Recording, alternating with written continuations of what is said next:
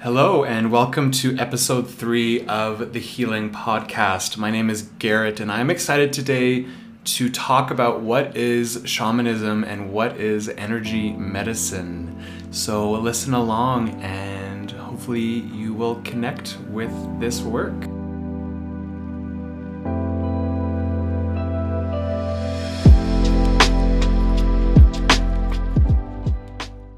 So this is going to be a little bit of just stream of consciousness mixed in with some words that I have taken from different literary sources, and I'll make sure to leave the book titles and authors in the episode description. But shamanism is actually kind of hard to define. There are lots of anthropological and sociological explanations and definitions of shamanism that are very much viewed usually through a European-centric lens. And shamanism usually carries with it an image in people's minds that they either see in documentaries or in movies, and it's not necessarily an accurate depiction. And a lot of depictions of shamanism are from a long time ago when European anthropologists went out into the world to study these other cultures. And so what they wrote about is, as I said, is kind of skewed because they're viewing it from their own culture.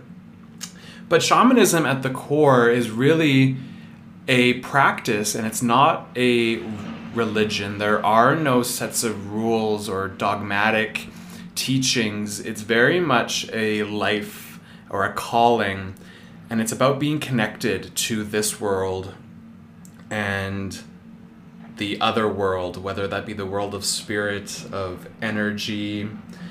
Michael Harner, who developed what is called neo-shamanism in the 80s, which is where he kind of distilled a lot of shamanic teachings that he had learned from different plains natives group, and he kind of distilled them into this shamanic practice that he then taught, which, in of itself is kind of problematic because you are taking these indigenous practices out of context and then packaging them into work that doesn't really honor those practices. But he talks about shamanism, or a shaman, as being a person who enters an altered state of consciousness at will to contact and utilize a hidden reality in order to acquire knowledge, power, and to help other persons. So what does that mean? So in shamanism, there is the view that we have our world, our normal, everyday, lived reality. Things are very physical. We have our relationships. We have our physical health, our mental health. We have our connection to the trees and the plants and the animals. This is very much our lived reality. And then there are other worlds. In a lot of shamanic traditions, including the one that I was trained in from the Karo, there is a lower world. And this is a world that is like our collective consciousness. This is, and it's always pictured as being deep in the earth. And it's no wonder, missionaries, Catholic missionaries came to these cultures and learned about these concepts of a lower world, and them being like, oh, these people work with the devil, these people work with hell, and it's not like that. The lower world is seen as a place where our wounds reside, whether they be our individual wounds or collective wounds that we share either with family or our culture, our people. This is where shamans travel through journeying, and I'll talk about that in a bit, to acquire knowledge about how to work with their clients. And it's not a scary place. It's scary in the sense that sometimes we don't want to face our wounds. So that's, one way it would be scary. And then the other world that shamans usually work with is an upper world, a world of our super consciousness. This is the collective super consciousness of our being. It's where we're going, who we're becoming, what kind of world we're dreaming into being. This is the world of spirits and of this, higher knowledge from our higher selves, our guides, things like that. And so shamans have a lot of different ways of traveling to these worlds, and it's really culturally specific, and what kind of was born within that culture or that part of the world. So to give you some examples, in the Plains native traditions, and I don't speak for them, but from my research, they used a lot of drumming to help them travel to these worlds. So repetitive sounds like drumming or rattling put the brain into a super relaxed, almost trance-like state where our consciousness and our energetic body is able to travel to either, the lower world, the upper world. Another example of how shamans across the world get there is, as some of you are probably very familiar with, in the Amazon, a lot of the healers down there will use a vine called ayahuasca. It's actually a collection of a vine and a plant, and when they're brewed together, it creates ayahuasca, which is when it's drunk, it releases a bunch of DMT in the brain, and then they're able to heal and travel to the spirit world through this. Think of like all these tools as like a canoe, and by using that tool you get into the canoe, and then you're able to travel down this river to other realities. In the tradition that I was trained in, they don't actually use anything, just intention, which I think is really beautiful. You don't need to use a rattle. You don't need to use herbs or plant medicines or anything like that. We travel to these worlds just by shifting our intention and our perspective. And so for me, when I'm working with a client, I don't necessarily travel to these realms. I can stay where I am in my consciousness here in the now, but by shifting my perception and my intention, I'm able to access energetic information either stored in my client's energy field or somewhere in their body too, and to access that and then use that to heal. Shamans heal in many different ways too, just like journeying. They may use stones, like I do, stones, plant medicines, animal medicines, animal allies, crystals. Even there are shamans that I've read about from the Karo that all they need to do is just be in the same room as you, and they are so fine-tuned to the energetic world that they're able to shift imbalances within you just by being present, which I think is super powerful.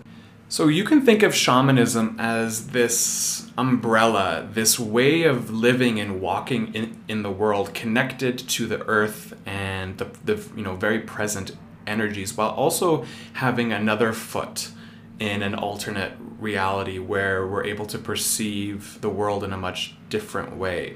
So think of that like an umbrella, and underneath it are all the different tools and practices, ceremonies, rituals that make up this practice. And it all really depends on who you're learning from, where you are in the world, what you have access to. It's all the same, it's just different expressions.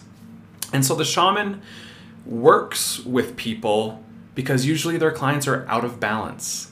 They come to the shaman because they're experiencing, sickness, disease, bad luck, accidents, things like that, whatever it may be. And the shaman realizes that at the real root of all of these experiences is an imbalance. Either we're not truly connected to source or the earth. And the shaman helps their clients come back into balance and come back into right relationship with the natural world and with the world of energy. And when we're in this space, the issues in our life begin to resolve themselves, or we realize they weren't issues at all. They were actually stepping stones on this great journey through life. And that's kind of what I do with people who come to see me. They come to see me with very specific issues, whether, I can't sleep, I keep getting into accidents, I'm having a lot of grief, anger, sadness, scarcity, whatever it may be. My job as a shaman and using energy medicine and my tools is to help my clients realize that what they thought was the issue was really maybe the warning sign that something's not working. There's something not in balance in your life. And then I can help my clients using my tools like my stones and a rattle to clear the buildup of heavy energy in the system that has accumulated while they've experienced these issues, so that they're at a state where they can look at their life and go, oh, that's what was needing to come into balance. I'll give you an example. I recently saw a client who came to me for help with stress, some PTSD, and to help clear that. And it was through the session of me entering this altered state of perception that I realized that these issues weren't actually what needed to be worked on. They were symptoms of a wound that was much deeper, a wound that was keeping her from connecting with the people around her. Her sacral chakra was wildly unbalanced. And in our session, I helped to bring the chakra back into balance and to clear all of this buildup. And then after the session, she went home and was feeling great and beautiful.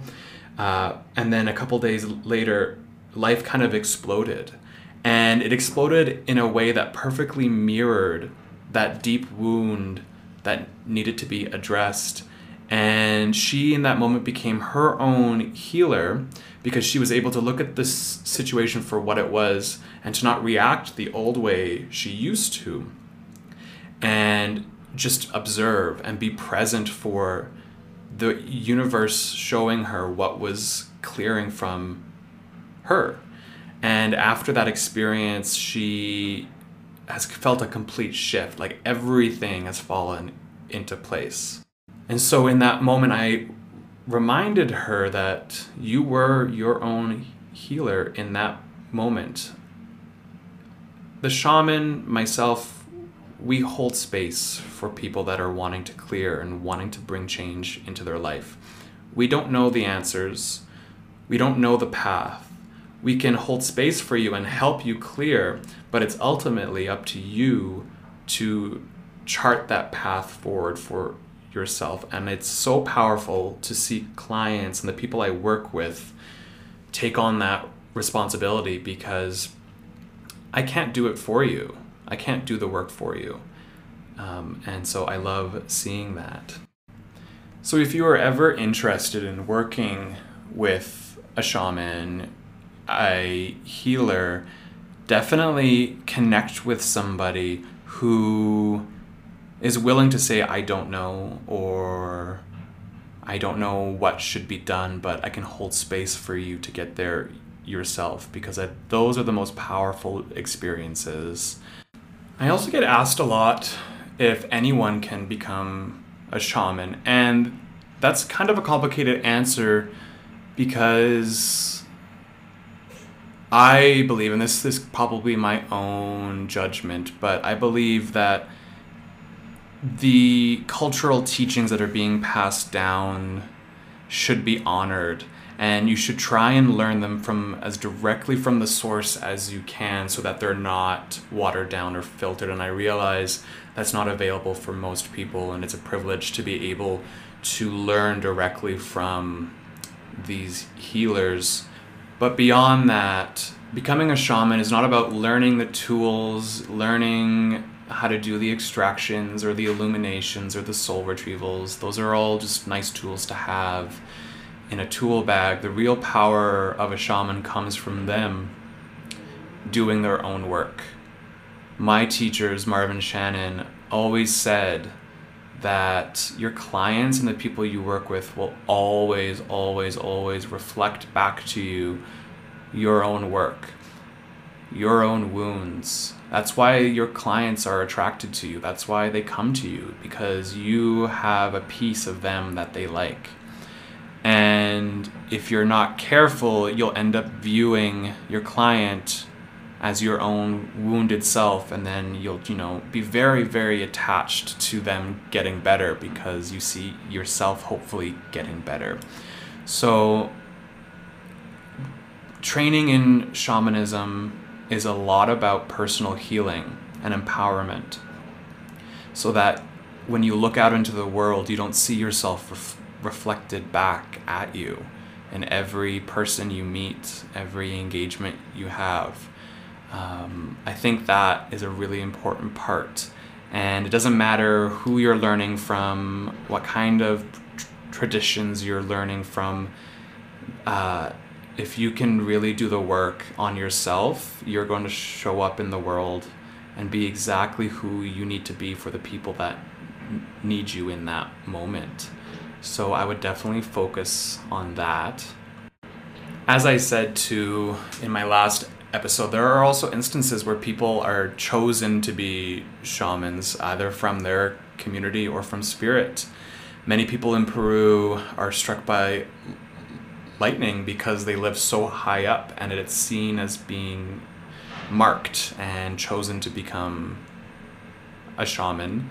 Others have near-death experiences, and in that near-death experience, they get to touch that spirit world, and they start to live with one foot here, one foot there, which makes them really adept at traveling and working with spirit. So if you're feeling the call, make it known to yourself, to the universe, that you're ready to do the actual work.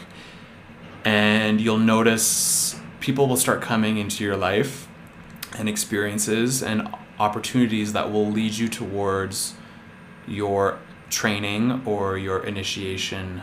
So be open and be ready to be honest with your life, because it is tough facing your fears and facing your wounds, but it makes you so much stronger. And yeah, I've really enjoyed sharing a little bit about shamanism and what it is, what I do, and kind of demystifying the work, although you're probably left after this with even more questions. And I totally understand that. And I invite you to reach out to me either on Instagram at Garrett McCoy or via email on my website, and send me your questions. I can definitely do a Q&A episode soon where I can answer your very specific questions. I'd love to do that. In the meantime, make sure to like this podcast, leave any reviews depending on which platform you are listening from. I look forward to speaking with you next week, and I'm gonna leave you with the reminder that you are exactly where you need to be. Have a good one.